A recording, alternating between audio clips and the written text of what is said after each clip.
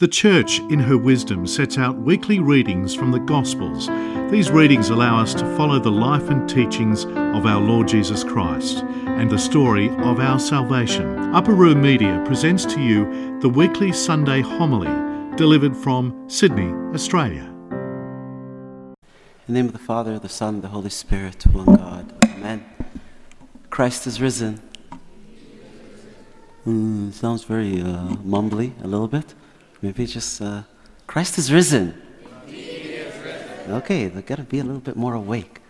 I think the problem is sometimes by the second week we've forgotten, right? And that's sort of what we want to talk about today. But before I get into that, I have a quick question. Let's think about this together. In Washington, D.C., how safe would we all think Pennsylvania Avenue is? Those of you who don't know, what's on Pennsylvania Avenue? The White House. All right? So how secure, how safe is Pennsylvania Avenue? It's probably one of the most safe streets in all of America that you can walk in. Because the president lives there. Quite simple. Now let's imagine, although what I'm about to say, parts of it might not be so far from fantasy. Let's imagine that over here, in our side of the world, the city of Chicago, over the next couple of weeks, keep getting progressively worse and worse. Crime becomes even more and more rampant. Stores are closing everywhere. People are looting, and there's violence in the streets. And eventually, let's just say in a year or two, it gets so bad that the mayor, the police, all the first responders desert the city. They leave it. And they decide that we can no longer govern the city. And gangs take over the city, and there's absolutely no real law and order anymore. And let's just say it stays like that for a couple of years. We can all imagine what that place would look like in several years, right? Now let's imagine, after that, suddenly, a new administration comes into power in D.C., a new president, right? And this president actually was a native of Chicago. And he really likes his hometown. And he really hates how bad things have gotten there.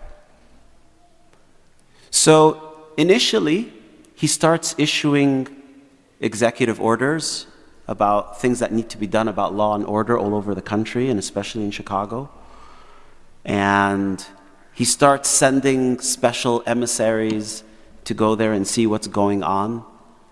And maybe some of the people that he sends are able to make a little bit of progress, but the city's still ungovernable.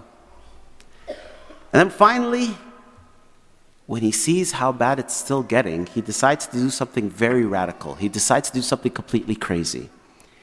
He issues a new executive order saying the following: effective immediately, the White House shall now move to the south side of Chicago. And he takes the whole staff, and they find one of the streets on the south side, and the new White House is there. What do you think is going to happen to the south side? What do you think is going to happen maybe to all of Chicago? Now that the president lives there, now you have the Secret Service, the FBI, the U.S. Marshals, the National Guard, the entire entourage of the president now living in that area. What kind of city does Chicago become? Something probably completely new. Just because the president lives there. Now it's interesting that, of course, this analogy that I've given is kind of a modern day one.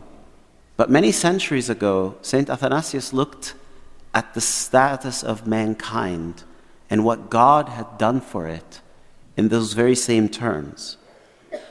He says, if there was a king who constructed a city, and then the inhabitants who lived in that city were careless, and then it was overrun by bandits and gangsters, the best thing that that king would do would basically go into that city and live in one of its houses. And once he has lived there, the enemies, the bandits, the gangsters would no longer dare to try and take over because the king is living there. And so he continues, St. Athanasius, and says, therefore, the king of all, meaning our Lord, coming himself into our realm and dwelling in a body like all others, when he has done this, all the designs of the enemy, meaning the devil, against human beings have ceased. So, what is it that Christ has done? When we look today in the readings of the liturgy, and we try to think about what does the resurrection mean? Like last week, we see this idea of, you talk about Thomas Sunday, and it's a new beginning, and Jesus saying, see me and believe. And even those who haven't seen me in the flesh, if they believe, they're going to have a blessing. What are they believing in? They are believing in the risen body of the Lord Jesus Christ. What does that mean?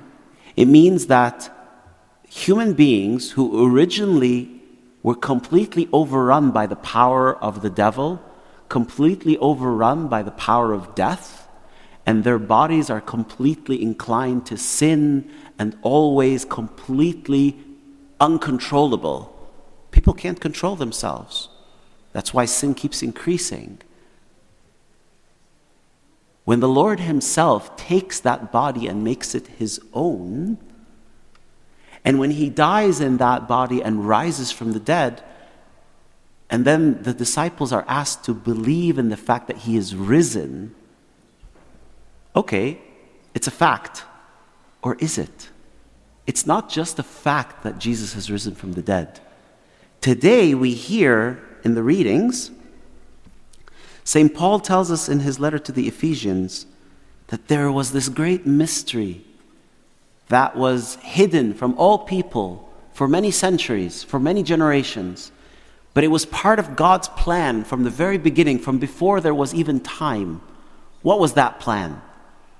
That plan was that all of creation that he created, the angels, the archangels, all the heavenly hosts, and all the humans that he created, and all of creation, he would be at the center of it, and all of that creation would share in his life and share in the enjoyment of his presence and be praising him and living with him forever and ever and ever. That was God's plan from the very beginning. Now, of course, the plan gets messed up a little bit in the beginning because Adam and Eve and all that story that we know. But then all of a sudden, God strikes back, so to speak. I was just told a few days ago that they released The Return of the Jedi, an anniversary edition, right? So, what is this idea of the return? There's this idea that darkness has overcome. Those of you who are Star Wars fans, right? There's this idea that there was a very good idea in the very beginning. It gets messed up because someone decides to go their own way. And then the rest of the movie series is about how this restoration happens, which is kind of the story of our life when you think about it. So God's design gets restored by a very unique way. We read in Ephesians chapter 3, verse 6, he says, the Gentiles are now, when he says the Gentiles, it's just the New Testament term for all the nations, all the people who aren't Jews, everybody, right? So let's say all the nations are now fellow heirs and members of the body. What's that mean? It means that we are now all a part, a member, a piece, an organ, if you want to use the biological term, of the body of Jesus Christ that rose from the dead. And that's why then we read in the gospel reading today and last night and this morning, the idea that Jesus says, I am the bread of life. I am giving you my body to eat so that when you assimilate what you eat into yourselves, you are now also part of that risen body from the dead. Now that sounds so extreme. It sounds so deep. Because if you think about it, what does it mean that we are now part of the risen body of the Lord Jesus Christ? It means that we now also have a share of defeating death, defeating our sins, having power over the devil, overcoming our evil tendencies, overcoming our sins, overcoming our evil habits, not being afraid of death anymore. Where's St. George's icon? It's probably the one over there, right? You look at someone like St. George, a completely out of this world kind of a person. Someone who had all the rank and all the status and all the power and all the money. He was the son, he was part of a semi-aristocratic class, position in the army, and then all of a sudden he just throws all that away because he thinks Christ is more important. And he's not afraid of death. The story of St. George tells us that he was actually killed 3 times and rose again from the dead. That's how we say it in the melodies and the doxologies in the church. He was not afraid. And even when they killed him, he would rise again. It was like he's being super stubborn. And even when they tried to tempt him with sin and they locked him up in the prison and threw a prostitute with him in the jail, in the prison, she emerges from that experience believing in Christ and becoming a martyr herself. What is that? That's the insane power of the resurrection. And that is happening how? How does God save us? He doesn't save us by enacting some kind of transaction or an executive order, if you like. He enacts it by dwelling inside of us. That is what salvation is. Salvation is ultimately that Christ himself dwells in us and we dwell in him. We become a part of him and we also have a share in his life and in his resurrection from the dead. But why aren't we always able to do this? Why aren't we realizing this? Why does this sound so lofty and so out there? We still feel that we're overcome by our sins, by our bad habits, by our bad traits, our tempers, our lack of patience, our bitterness, our evil desires. We feel overcome by that. Why do we still feel it? Probably, first of all, of course, we are weak, and the full realization of that glory that we're talking about is going to come when we also rise from the dead. But the other part of it is that sometimes maybe we're not believing it enough. Or maybe we're too busy. Like Jesus himself said in the Matins reading this morning in the Gospel, he says, you're following me not because you saw signs, not because you saw amazing things, but because you ate of the bread and were filled. And then he says, you have to seek the imperishable food that lasts into everlasting life. When we're too busy thinking about the food of this world, and we just want to fill our bellies with everything that this world has to offer, we no longer have the ability to look up.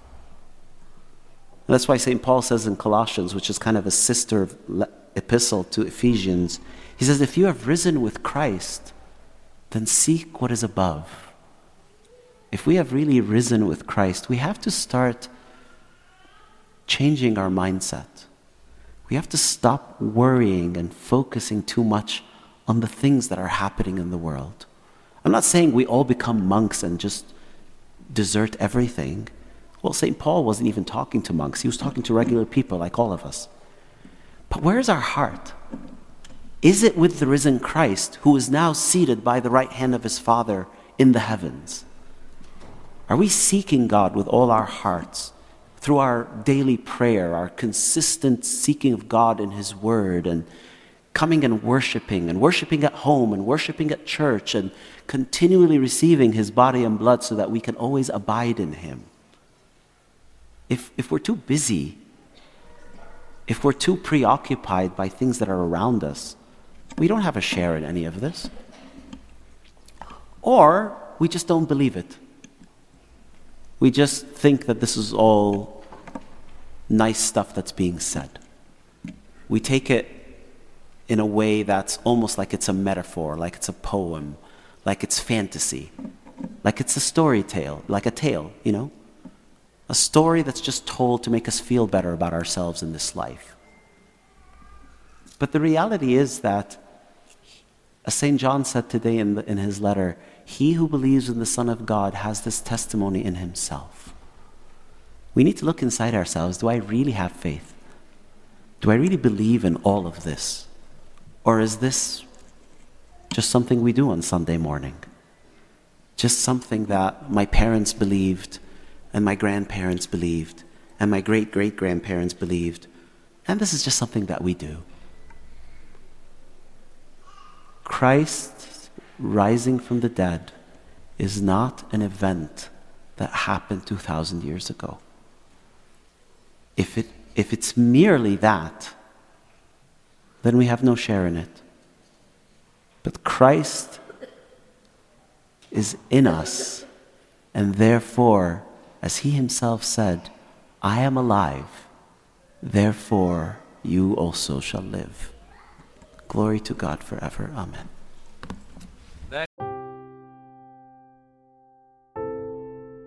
This talk was brought to you by Upper Room Media. We hope that this talk has, through the grace of God, touched your heart, and we pray that it will not only inform you, but will also transform you and your life with Christ.